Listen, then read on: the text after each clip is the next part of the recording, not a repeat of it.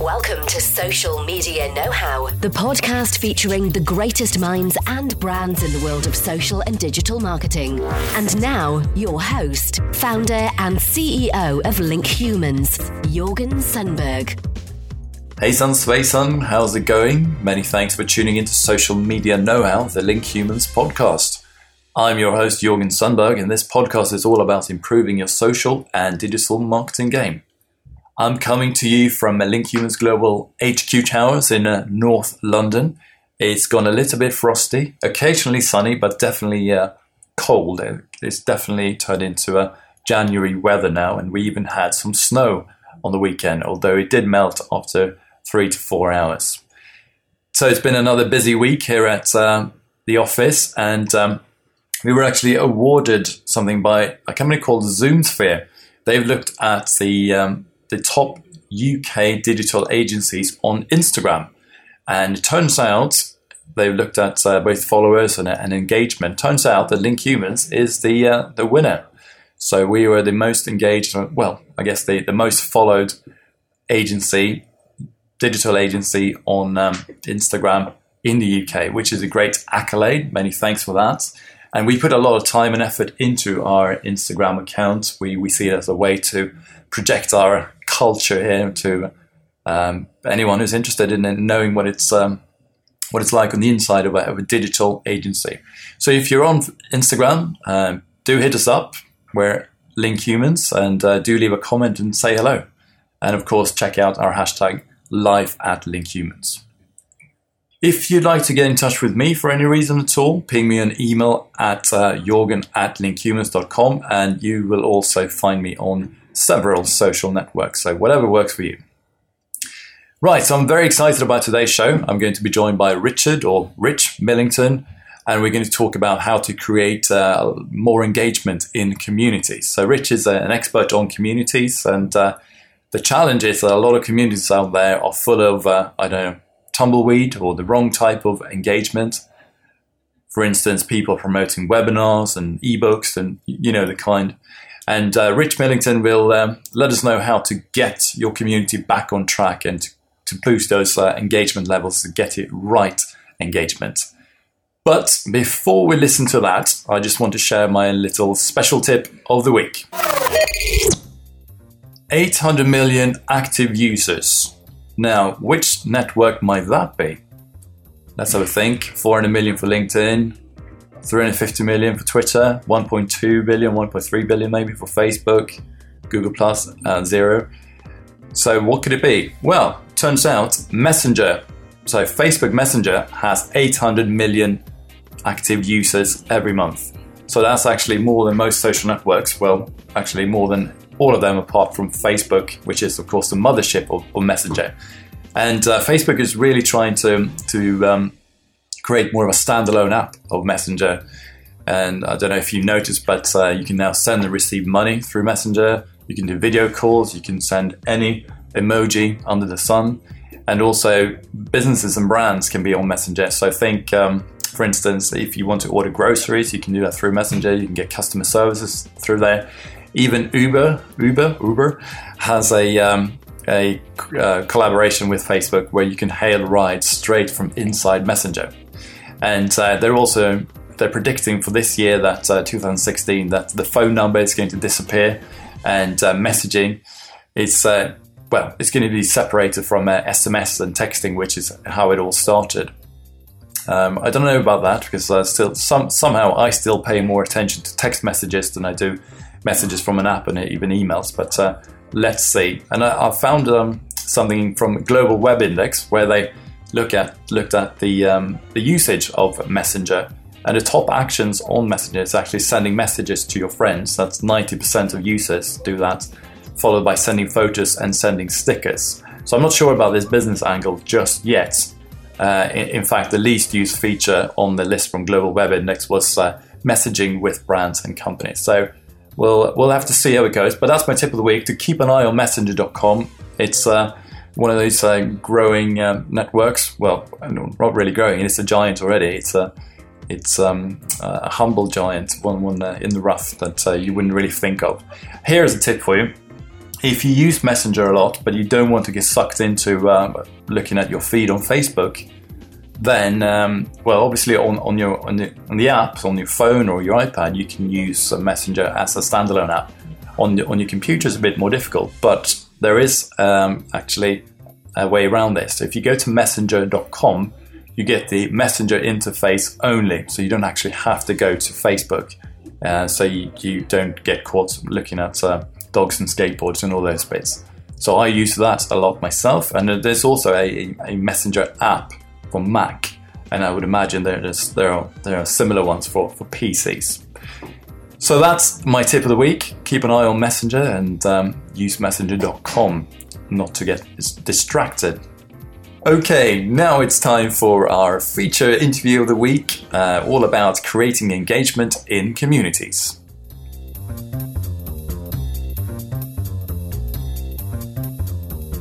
Richard Millington, how are you? I'm good. How are you doing?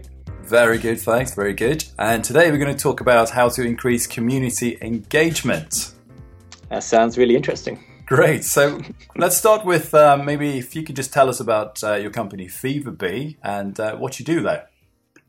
Sure. So what Feverbee does is take a lot of complicated psychology out there, a lot of sociology, a lot of proven science about how to build online communities, how to increase engagement, and distill that into simple lessons that we use for our clients, for our audience, for the people that attend our events and things like that.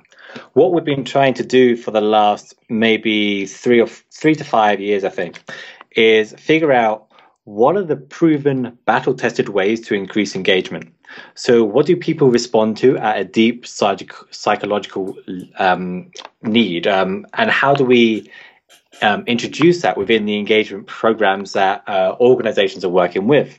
And what my role is there is, besides running the business, is to try and figure out what's on the cutting edge of this, what's going to be working tomorrow, and what actually works, because there's so much material out there today about what people think works, or maybe an anecdotal story from one sector, from say video gaming, and will that work for clients in the banking sector? So I've got to try and figure out what works and what doesn't, and how we do that in a scientific way, and how we do that in a way that's actually useful to the people that we're trying to help, which is the practitioners that are trying to get more engagement for their online communities, or their collaboration efforts, or their knowledge sharing efforts, or getting their customers to support them and give them great ideas. So that's what we've been doing for a few years now. It's been interesting, and it's a lot of fun to do. Yeah, you mentioned a few years. So you were actually a speaker at one of our events back yes, I was. 2011, I think. Yeah. And I'm just curious, where did you get the name Feverbee from? I think this came around like maybe 2008 or so. Originally, I had this whole Richard Branson idea where I was going to have lots of companies by this point in my life. And it's going to be Fever Frog, Fever Island, Fever Chain, Fever Link, and Feverbee was just the first one of that. And it turns out I'm not quite Richard Branson, so I've just stuck with the one name so far. And it's interesting, when you pick a name, you need a domain name that's available. And back then, I just done an internship with Seth Godin, who some people might know, and he always recommends like doing a domain that's like 2 separate words that are joined together because it's easy to remember. And that was a big trend back around then, so that's how we ended up with the name. Right. Okay. Now, what are the challenges that communities are facing in 2016? Sure. So we've been tracking this space for a long time, and I think what we've seen for the last maybe 10 years or so is that for a lot of communities, the level of growth and the level of activity has gone up and up and up. And there are many reasons why that has happened. One of them is that there have been more people online than ever. The internet speeds are getting higher and higher. People are spending more time on the internet, which has been fantastic. But now we're seeing a couple of things beginning to occur. One is that this endless supply of new people to join communities is coming to an end. And unless you're willing to increase your audience to different languages or different sectors entirely, we're dealing with a plateau there. Two is that there's more competition for limited attention. There simply aren't enough people to participate in all these communities that we created today. And the failure rate, especially by communities that are created by brands, by organizations, is getting so amazingly high that you can search for this. You can search for organizations that have announced they're launching an online community. You can use those exact words. And then you can do what we did, start clicking on every one of these results and seeing, does that community still exist? And what you will find overwhelmingly is that these communities either don't exist or the level of activity is pretty much nil. So that's a big challenge that we have to face. And I think the third one is the value of the work that we do. Whether you work in social media, online communities, and I think I'm preaching to the choir here, one of the biggest challenges, and we're not the only ones, people that work in PR and other sectors as well have the same challenge, but how do we prove the value? And I think part of it is that online communities as an industry, I don't think it really exists. I think we need to figure out, what industry are we really in? So are we in the collaboration industry? Is our job to help people collaborate much better with one another? Are we in the customer retention industry? Are we in the customer loyalty industry? What industry are we in? And how do we move up the value chain? How do we move up to higher levels within that? Because I think if we focus just on online communities, it's a very tiny, narrow approach to achieve our goal. What we need to look at is how it integrates with everything else that also achieves that goal. So a lot of people, for example, know the story of the postman or the iceman at the turn of the century. So people used to pay a lot of money for people to bring them ice. So around the turn of the last century, people would take the saws and they would cut massive blocks of ice, and then they transport it from house to house. But then what happened? Well, then the refrigerator came along and put all these people out of business, because these people didn't realize that they weren't in the ice business. They were in the cooling business, and there are other ways to do that. So I think we're in kind of that same situation now, where I don't think we're in the online community business. I don't think we're in the social media business so much. I think we have to figure out what business each of us is really in, and get really good at moving up the value chain within that, understanding the broader role within that, and connecting it to those goals. So I think those are the three big things that we have to deal with right now. Okay, so some serious challenges then. And of course, you talk about something about visible engagement and valuable engagement. What do they both look like, and what's the difference? Sure. So I think what happened maybe around maybe 10 years ago that I noticed it, and maybe much longer before this, is that we began to notice that people that did the engagement really, really well got a lot of clicks, they got posts, they got comments, and then later on they got likes, they got shares, they got retweets and things like that. And we looked at that and we thought, wow, that's what a successful engagement program looks like. So what happened is that we began thinking, how do we optimize to get more clicks, to get more likes, to get more shares, and get as many comments as possible? And what happened is that we began simplifying what we asked people to do. We began making our content, our updates, as entertaining as they possibly could be. And the problem with that is that whilst this gets a lot more visible engagement, we can count the clicks, likes, shares, links, whatever. It doesn't get more valuable engagement. It doesn't get engagement that changes the level of behavior over the long term. It doesn't get the kind of engagement that's going to solicit a decent level of contribution from me. So a good metaphor here would be, imagine that you decide to get fit. Imagine you had this great New Year's resolution and you decide to get fit. You decide to join the gym. And you join the gym and you notice that a lot of people there are sweating a lot. And then you think, wow, I have to figure out how to sweat as much as possible. And so then you might sit in a sweat lodge, you might wear more layers, and you might eat more spicy food. You might optimize everything you do to sweat as much as possible. But that doesn't get you any fitter. And I think we're doing a similar thing in engagement right now, is that we're optimizing to get as many visible metrics as we possibly can. And what we're not doing is thinking, what is the valuable end result here? And the valuable end result should always be, how do I change the behavior of the people I'm trying to reach over a long period of time? So how do I change the behavior? How do I get people to do something differently for a long period of time? And if you think of most of the most engaging things, quotes, then what you'll notice that a lot of them didn't really achieve much. I mean, if you look at, say, the ice bucket thing from a year ago, okay, they got a lot of attention for a short amount of time, but it didn't change the behavior of people in a fundamental way. If you look at some of the biggest campaigns that have happened over the last 5 years, you'll notice they get a lot of attention for a short amount of time. And all that has been the result of us chasing as much visible engagement as possible. So here's another really simple example. Imagine if I am working internally within an organization, and it's my job to get people to share more information with each other. If I'm chasing just that visible engagement, more clicks, likes, comments, or whatever, I might change the articles to be as entertaining as possible. I might put them in digestible chunks. I might try and simplify them and dumb them down as much as they possibly can. And if I do that really, really well, then more people will click it, like it, share it, whatever.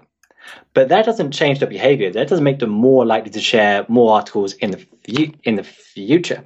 And what we want to be doing instead is doing deep engagement work, which is the kind of engagement work where, if you have a challenge of getting people to share more information, you begin by thinking, why aren't they sharing information right now?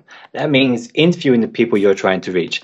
Understand, is it because they don't know who to share information with? They don't know what information to share. They don't know how to share information. Are there rivalries? And then begin stitching those relationships together, introduce them to the right people, building more of a sense of community among them. That's doing deep engagement work that is less sexy, but lasts much, much longer than just chasing the visible metrics. Because one of the challenges we have is that a lot of people in the social media space are just jumping around from one great engagement idea to the next, hoping that something is going to have a long-term impact. And that's not how it works.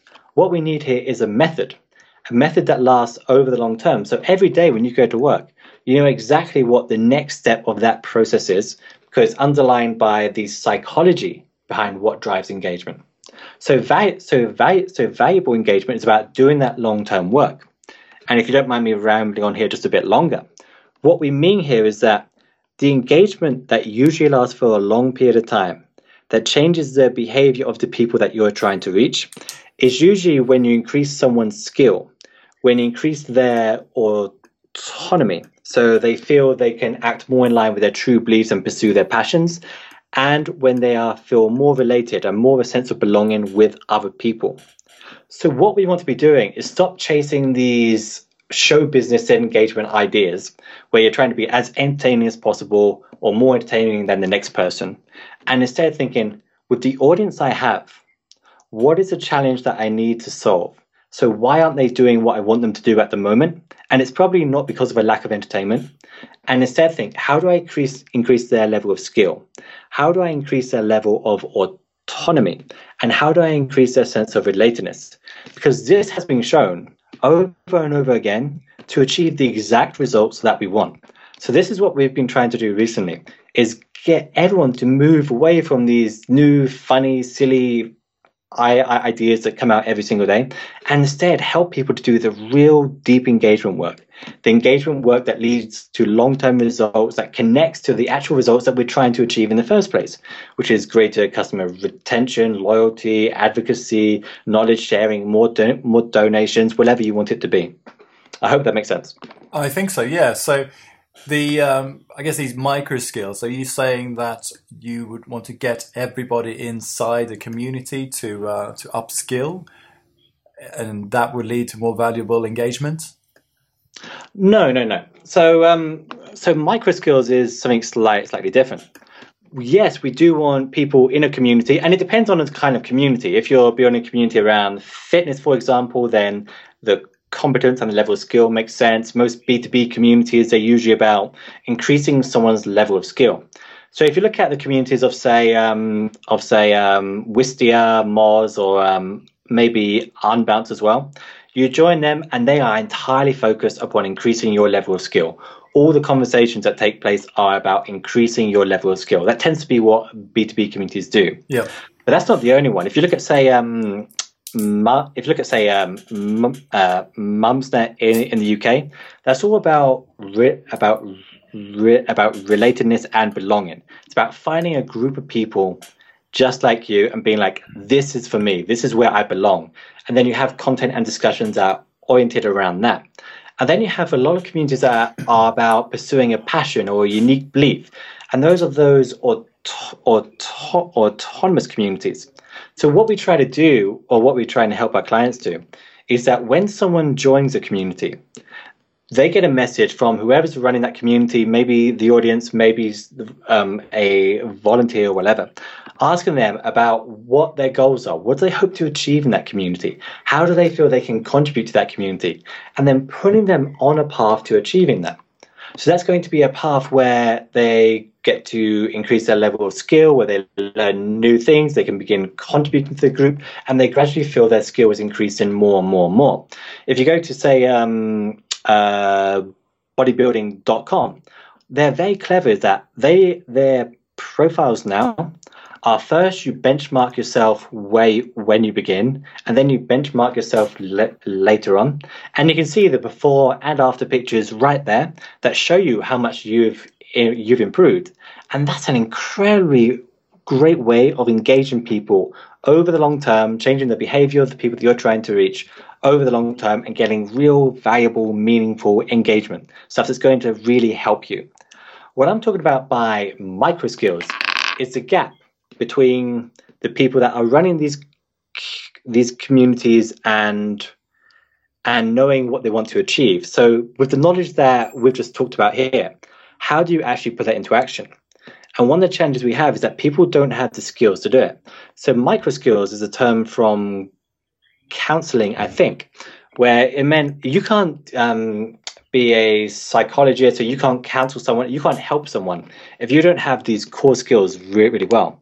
And back then it meant skills such as looking people in the eye, building a sense of empathy and rapport with them, asking questions the right way, and having the right tone of voice. What we're talking about in this context is something slightly similar, which is most people who are doing social media, most people who are doing any kind of online community work whatsoever, need to spend a little bit more time working on the core skills they need. So here's an example. We're working with a client, I think a year or so ago, and she was fantastic. She knew her stuff really, really well. And she sent a newsletter to the audience of people that she wanted to join the community. And it read something like the top 10 ways this community can help you achieve your goals. But then if she was to look at the inbox, and the emails that she personally ignored, it would be exactly the messages like that. So while she knew her stuff really, really well, she wasn't able to take herself out of her current mindset and put herself into the mindset of the person that would be receiving the message, or even her own mindset. What kind of messages does she read? What kinds of emails does she read? So what we need to be working on is how we develop these micro skills that let us achieve our goals. So by micro skills, I'm talking about things like, how do you write persuasively? So for example, most job descriptions say that you must be a great communicator and have good written skills, but they don't say what that means. Does that mean being able to write without making a mistake? Or does it mean being able to write in a way that persuades people? And persuasion is a whole separate craft. And there are ways of doing that. There are ways of making things more visual. So if you look at what the top speechwriters in the world do, they will begin with the context of what they want to say, and then they will encode that message using certain cues, certain rhetoric, certain visual metaphors that are going to get them or going to get the audience at least to understand what they're trying to say, to actually internalize that message. So it's things like being able to write in a persuasive way, encoding your messages in a way that they actually get read. And there's a lot of psychology behind that. It's about being able to interact with a stranger, someone you haven't met online, and turn them into a friend. And that sounds really easy, but it's really difficult when you get so many emails every single day and almost every person wants you to do something that helps them. And it's going to be things like, how do you display the right cues that you are a credible person to listen to? So micro skills is what gets you from the strategy that we've just been talking about, which is increasing your audience's sense of competence and their autonomy and the sense of belonging, to the end result, which is the collaboration. So how do you actually make that into action? And that's going to involve having these skills at a very good level, because we have seen so many organizations that have so many great community professionals as well, who really know their stuff, but when it comes time to execute the plan, despite having an amazing platform that they spent millions on, and despite having a great team behind them and a great product or service, they fall down because they simply can't engage the people as a human would. They can't empathize with the end person. So what we want to be doing, and one of the things we've been working on recently, is how do we get people to develop those micro skills? And the last thing I'll say about this is that means going outside the field we're in right now. If you read as many blogs as I do, if you read as many books as I do, you know that generally it's people talking about the same stuff over and over again. I think for this field to advance, for us to get much better, we need to go outside of that field. We need to bring in skills from speechwriting and psychology, copywriting, and other fields that are like that, and bring them into this profession. Because I think that's the way that we achieve results. I think that's the way that we will move forward. And I think that's the way that the organizations get as much value from us as they possibly can. Gotcha. So micro skills is all about skills for practitioners of community managers, basically. Exactly. It's exactly the skills that's going to get them to achieve their goal, to achieve the plans that they put together. So the tactical bits, yeah. Absolutely. Great. And if we go back to engagement, how can you spot valuable engagement? What does it look like? So that's the big challenge, right? And what we've seen over the years is that a lot of companies, Dell, Nokia, Best Buy, and many more, had these wildly successful online engagement efforts. They have these social media command centers with a row of screens. They had the whole 24 Jack Bauer fantasy thing that was going on. But their share price didn't change. They weren't selling more of the products, and they weren't keeping the customers that they had. So was that a successful thing or not? What valuable engagement looks like is whatever your end result is. So it's the hardest thing in the world. This is one of the reasons why we go for visible engagement instead of valuable engagement, because valuable engagement is much harder to see because it's mental. It takes place in the human mind. You have internalized new ideas. You're being persuaded. Your habits have changed. So we tend to measure the end result here.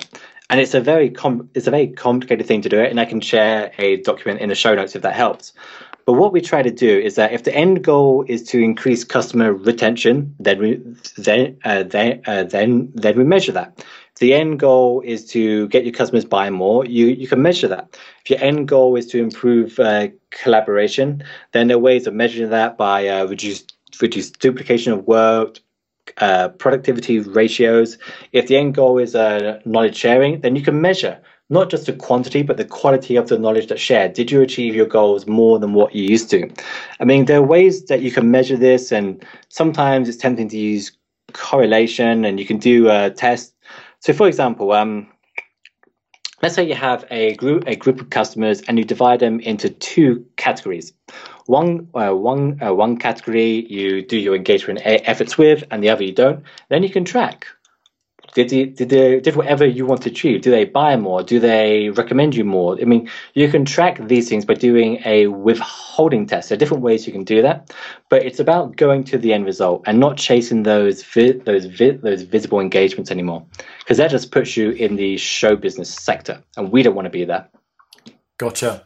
Right, and what are some of the examples in community examples that inspire you? Sure. So some of them I've mentioned already. So the bodybuilding.com site is really good. It's kind of old-fashioned, but it's great. Let me think. Wistia, Moz, and Unbounce as well.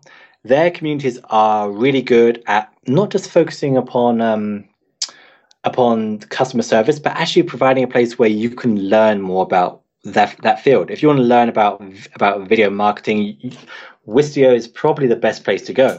If you want to learn about search, then Moz might be the best place to go. If you want to learn about the inbound marketing, then inbound.org is probably the place to go at the moment. They have created a community based around increasing the competence of people that live there. The Fitbit community is really good as well, and my friend runs that. She's done an incredible job of having not just a customer service space, but also a community that's going to help people live very healthy lives. So I recommend you check that out. Mumsnet has always been fantastic. I also like what my colleague Sarah Hawk has been doing with our own online community. So if you go to experts.feverbee.com, you can check out what we're doing here. So if you join, you get a message from us asking you your kind of goals and things like that. And then you get put on the right path to success, or at least increase engagement that's going to help you as a result of that. I'm trying to think who else is doing this, but I think those are the ones that immediately spring to mind. But at the moment, there are so many amazing people. Then there's a lot of people in the association space as well. If you look at companies like Hierologics, Socius, ASAE, which is the Association for Associations, you can find these people that have spent years and years refining how they engage people in a meaningful way that keeps them actively participating, that achieves the big results that they set out to achieve. And then there's a lot of communities in the advocacy space that are doing great things as well. Greenpeace with their Greenwire community is really, really good. Legacy for Health, or what I think is now the Truth Initiative in the USA, is good. There's a lot of organizations out there that do incredible work. Yeah, for sure. And I can vouch for Fitbit. I use it on a daily basis. And I think just the app and the community, the gamification in the app there is awesome. But I have been a member of Moz and inside their community, and also check into inbound.org every now and then. But I did it for a while, and they were sending me lots of emails and so on, kept pulling me back into the communities. But then now I basically stopped. What's happened, Rich? Well, you know what it is with any type of online community, you can't keep every single member. And one of the biggest challenges that people have, especially if you're running a community, is to do it in a data-driven way. So I know with Moz, and I don't know the other two so much, but Moz, if they're sending you more messages than you would like, you can tell them, and they will respond. But ultimately, they will make a decision based upon what the data says. Not what one person says, not what 10 people say. They will think, is sending out this many messages getting us as much engagement as we possibly can? And is that the right kind of engagement? And I know their team far too well. And I think there's always going to be a situation where you can't please everyone, where sending out too many messages is going to drive someone like you away. And that's a shame. But at the same time, it might be bringing a lot of other people back into it. It might be keeping them more engaged. And there's always a trade-off in every single thing you do. So I know, for example, in our own community, we send people a message when they join. And some people are like, whoa, why are you asking me what do I want to achieve here? This is really spammy. I'm going to quit. And that happens. We're like, all right, well, maybe this person wasn't the right person to join this community, or maybe this just doesn't work. I mean, we can't keep every single person. So, I mean, I definitely don't speak for Moz, but I imagine that's what they're doing. On the other hand, perhaps they're not, and they're sending out too many messages, and you should get in touch with them and find out why. And the inbound.org community, I don't know them as well, but what I see on their website is that they're getting very good at being a place you go to figure out how to do marketing at that sort of level. And I like that kind of design of a website, the upvoting Reddit style site. I think that's taken over a lot of platforms at the moment, and it's a very interesting kind of platform to watch. Okay, great. And if we look into the Fever.Bee crystal ball, what's the next big thing that's going to happen in this space? I would predict, and I hate doing this because I'm always wrong, I would predict that there will be a new big platform that comes along and everyone says that you should join it. There'll be, I don't know, a new Pinterest or Google Plus or whatever. But here's the interesting thing about all these platforms. What happens is that, and this is what I remember doing communities 10, 15 years ago, is that back then you had just one platform. It was a forum or whatever, and that was it. That was all you had. So you spent all your time on this one platform, making it as good as it can possibly be, and you usually did a really great job. But then came Facebook, Twitter, YouTube, LinkedIn, Google Plus, Pinterest, Foursquare, and all of a sudden, all these people came along and said, you need to be on all these platforms. And what happened is that we began driving our audience to every one of these. We began separating them. We began dividing them. And at the same time, we increased the amount of work we had to do significantly whilst dispersing the engagement across all these channels. So I'm going to predict in the short term, there'll be a big new thing and that'll get all the attention, but won't really change much overall. What I do think will happen, and I don't know how quickly it will happen, is that online communities as a profession begins to die out. I think what happened is that it'll be assumed within broader roles. What we've noticed, and we've been tracking this on LinkedIn for a long time, how many people list themselves as a community manager, an online community manager. And last year, for the first year ever, that number went down. There are less community managers today than there were a year ago. I don't know about social media so much. I assume that's still going in the right direction for now. But I think what's going to happen is that this is going to change. I think, and also what's really interesting is what these people move into. They're still doing online community work, but they're doing it either as part of a broader thing or in a related role. They're doing it in a slightly different space. And that's really, really interesting. So what I think is going to happen is that we need to evolve with them. We need to start acquiring a broader set of skills. We need to start understanding the psychology behind why these online communities work, and then we need to begin implementing it. And we need to get very confident and very good at understanding how to convince our own organizations. So here's an example. If you read any article about how to gain internal buy-in, how to persuade your boss, or anything along those lines, the article will be entirely focused upon facts. It'll be entirely focused about, this is the information that you should give your boss. These are the metrics that matter most. But if you talk to any psychologist at all, they will tell you that facts are the worst way to persuade anybody of anything, and that emotions matter far more than facts. So it's things like that we need to start getting good at and start mastering that. And how do we deploy that when we're trying to talk to a boss? What are their emotional appeals? What are they worried about at a deep level? So I think that's going to be a challenge that we're going to have to overcome as we move up in these roles. Interesting. Yeah, okay. And final question, where can we learn more about yourself and your work? And tell us about your upcoming conference as well, please. Yeah, it's the chance where I get to do my plug, right? Yes. So feverbee.com is where we try to share what we learn about building online communities and increasing engagement. And we try to make every post there as tactical as it can possibly be. But there are two big things that I think we're trying to do at the moment that are going to move this profession along. One of them is that we have a big event every year in London, which we would love people to come to. Is Fever.Bee Sprint 2016. So if you go to sprint.feverbee.com, what we're doing there is hosting an event where we've got a lot of the really great digital engagement experts, people that are global directors of internal engagement, people that have been working in online engagement for a long time, and most importantly, people that have skills that we don't. What we've been doing for years and going to lots of events and saying, there's kind of the same speakers always speaking. What we're trying to do this time is find people who have unique skills outside of that sector and bring them into our work. So when we go into our work the next day and we see our boss the next day, we can highlight the new skills that we can immediately apply. So the event takes place on February 23rd to the 24th. And we can do a discount code for this audience as well, and maybe we can include it in the show notes. But we would love to have you there. We really do need you there. We need you there to make it work. We need your advice about what you need to learn.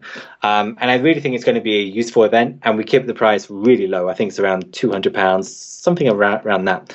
So I really hope you bake that. That's sprint.feedme.com. And if I'm allowed to do one more plug, we are just putting together a course that is what we hope to be the most advanced engagement course we've seen. Something that doesn't even focus on visible engagement and explains how to do valuable engagement. We've spent 18 months working on it. We've spoken to around 50 great engagement experts. We've got a lot of case studies, materials. So you can find at feverbee.com/AEM. That's feverbee.com/AEM. Thank you for letting me do so many plugs. That's absolutely fine. Rich Millington, thank you very much for your time. Thank you so much. It's been a great. It's just been great to do this. Thanks.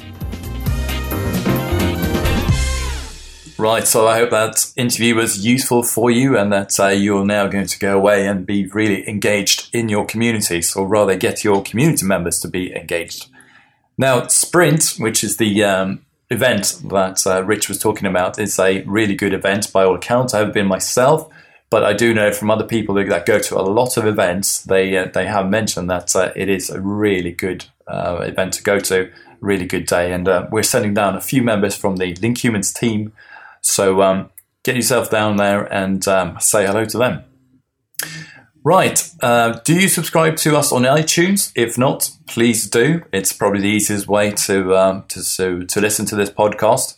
And also, if you do, could you please spare a moment and leave a review? It means a lot to me. I put a lot of time and effort into this podcast. And if you enjoy it, please leave a review. And that's it. Many thanks for tuning in, and I will catch you next week. Thank you for listening to Social Media Know-How with your host, Jorgen Sundberg of Link Humans. For show notes and more, go to linkhumans.com/podcast and check out the hashtag #SMKnowHow. The one thing I would love everyone to learn about communities is to start small. The temptation is always to see the big online communities around you and try and be like them, but that's not how they began. If you want to succeed, start small. Focus on your first 10 members, and then your first 50, then your first 100. Focus on giving a lot of attention to a small number of people to begin with, and that's how it will take off and how it will grow. Thank you very much.